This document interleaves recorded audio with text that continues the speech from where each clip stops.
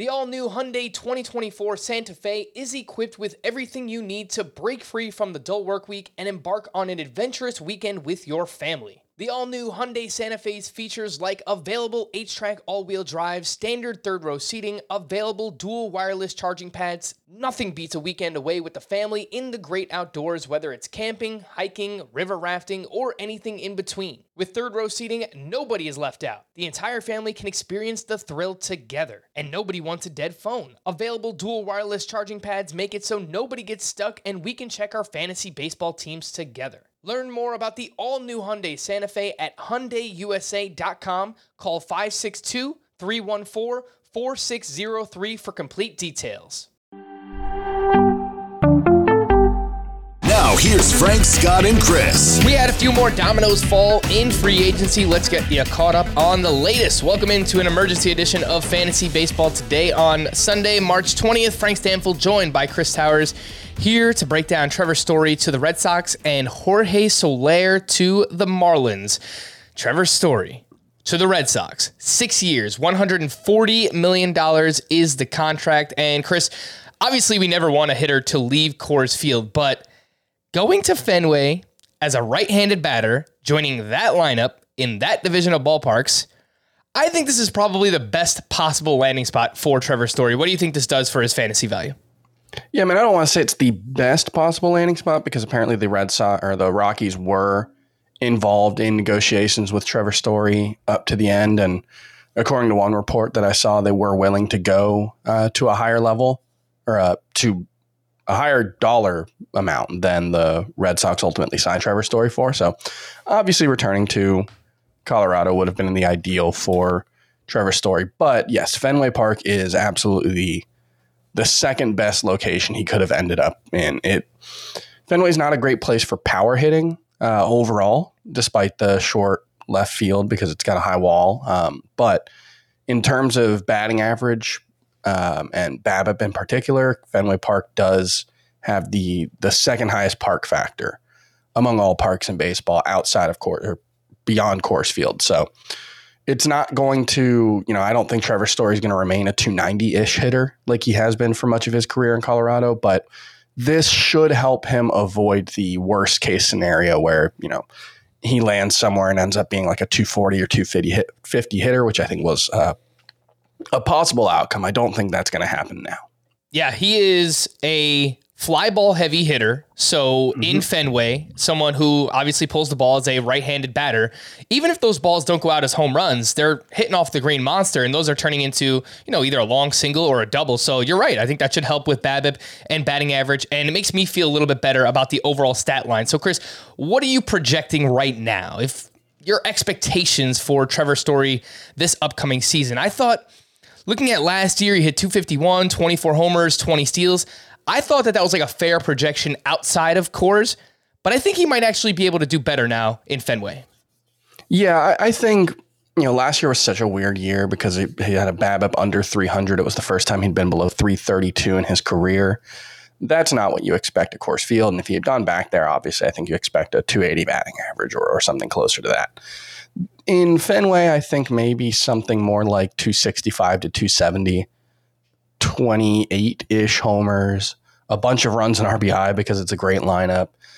The question is how much will he run? And, that's one thing that we've talked about is if he goes somewhere else and he's not quite as productive as an overall hitter, does that mean he'll run a little more?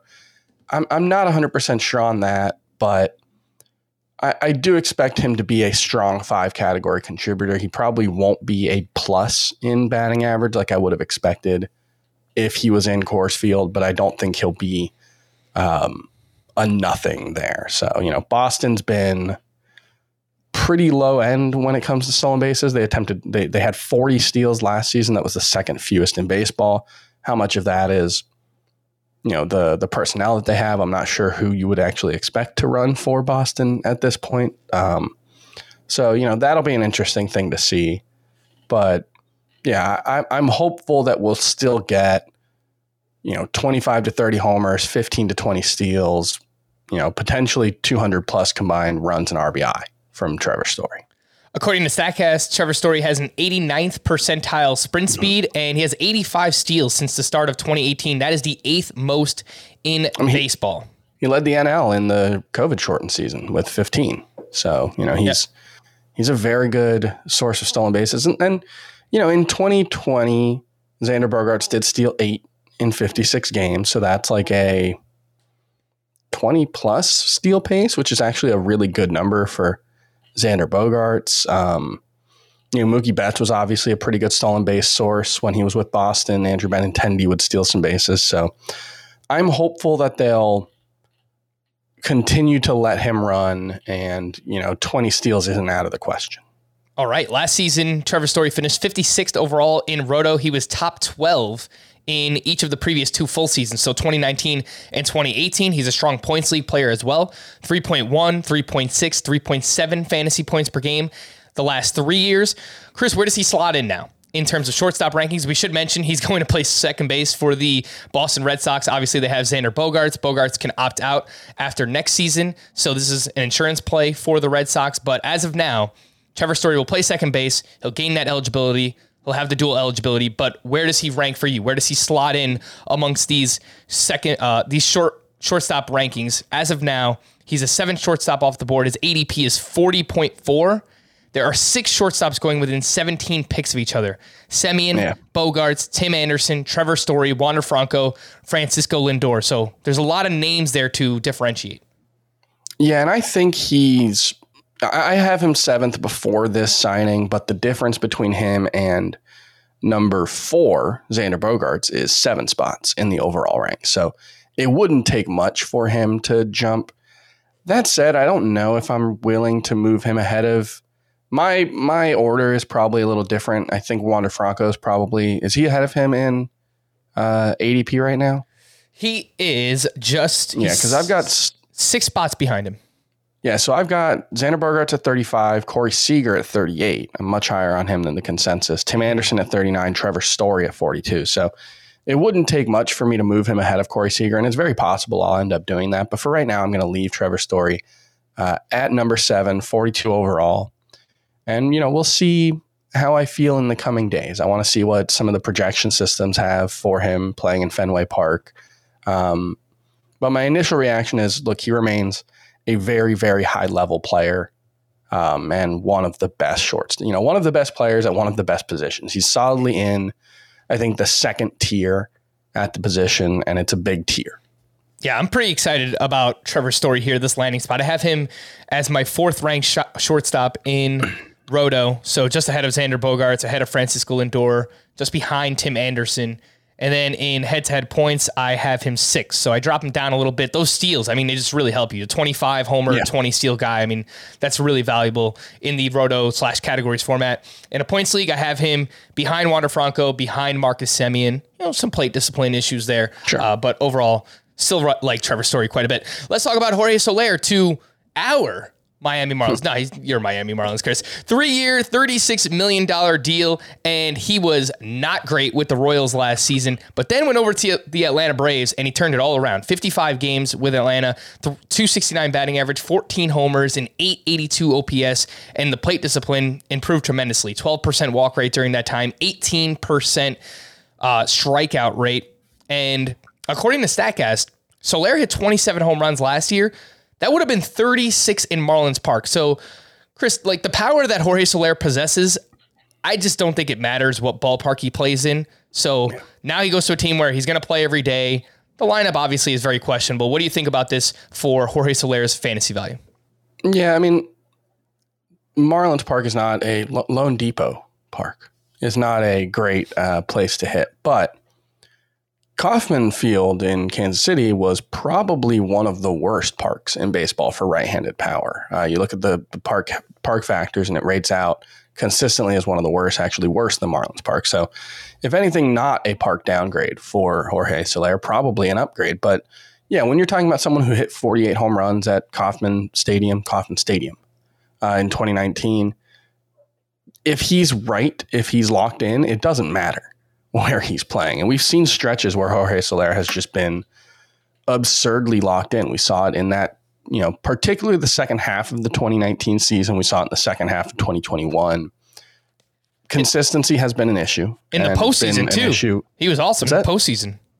Yeah. And consistency has been an issue for him in terms of, both the results, but also his approach. The strikeout rate has fluctuated in the second half of 2019. I remember one of the reasons Scott really liked him heading into 2020 is because he had cut his strikeout rate from, that 28% range to a more league average range. And we saw him do the same in the second half of last season when he got to the Braves. And so how much of that can he sustain moving forward? In 2020, it was above 30%. So it's really hard to know who Jorge Soler is, even though he's, going to be 30 years old and he is 30 years old and he's got 2,600 plate appearances in his career. There's still a lot of different versions of him that we've seen. I think the safe assumption is probably something like a 260 batting average and 30 plus homers, but there's a wide error bar on both of those numbers. Well, I guess the home runs, there's probably not. As long as he's playing every day, he's going to probably hit 30 plus homers. But yeah, he crushes the ball. And so if he can keep the strikeout rate in the 25% range, he's probably going to have a really good season, even in Miami. The RBI and run numbers aren't going to be great. And, that'll be impacted by the fact that he just doesn't make a ton of contact as well.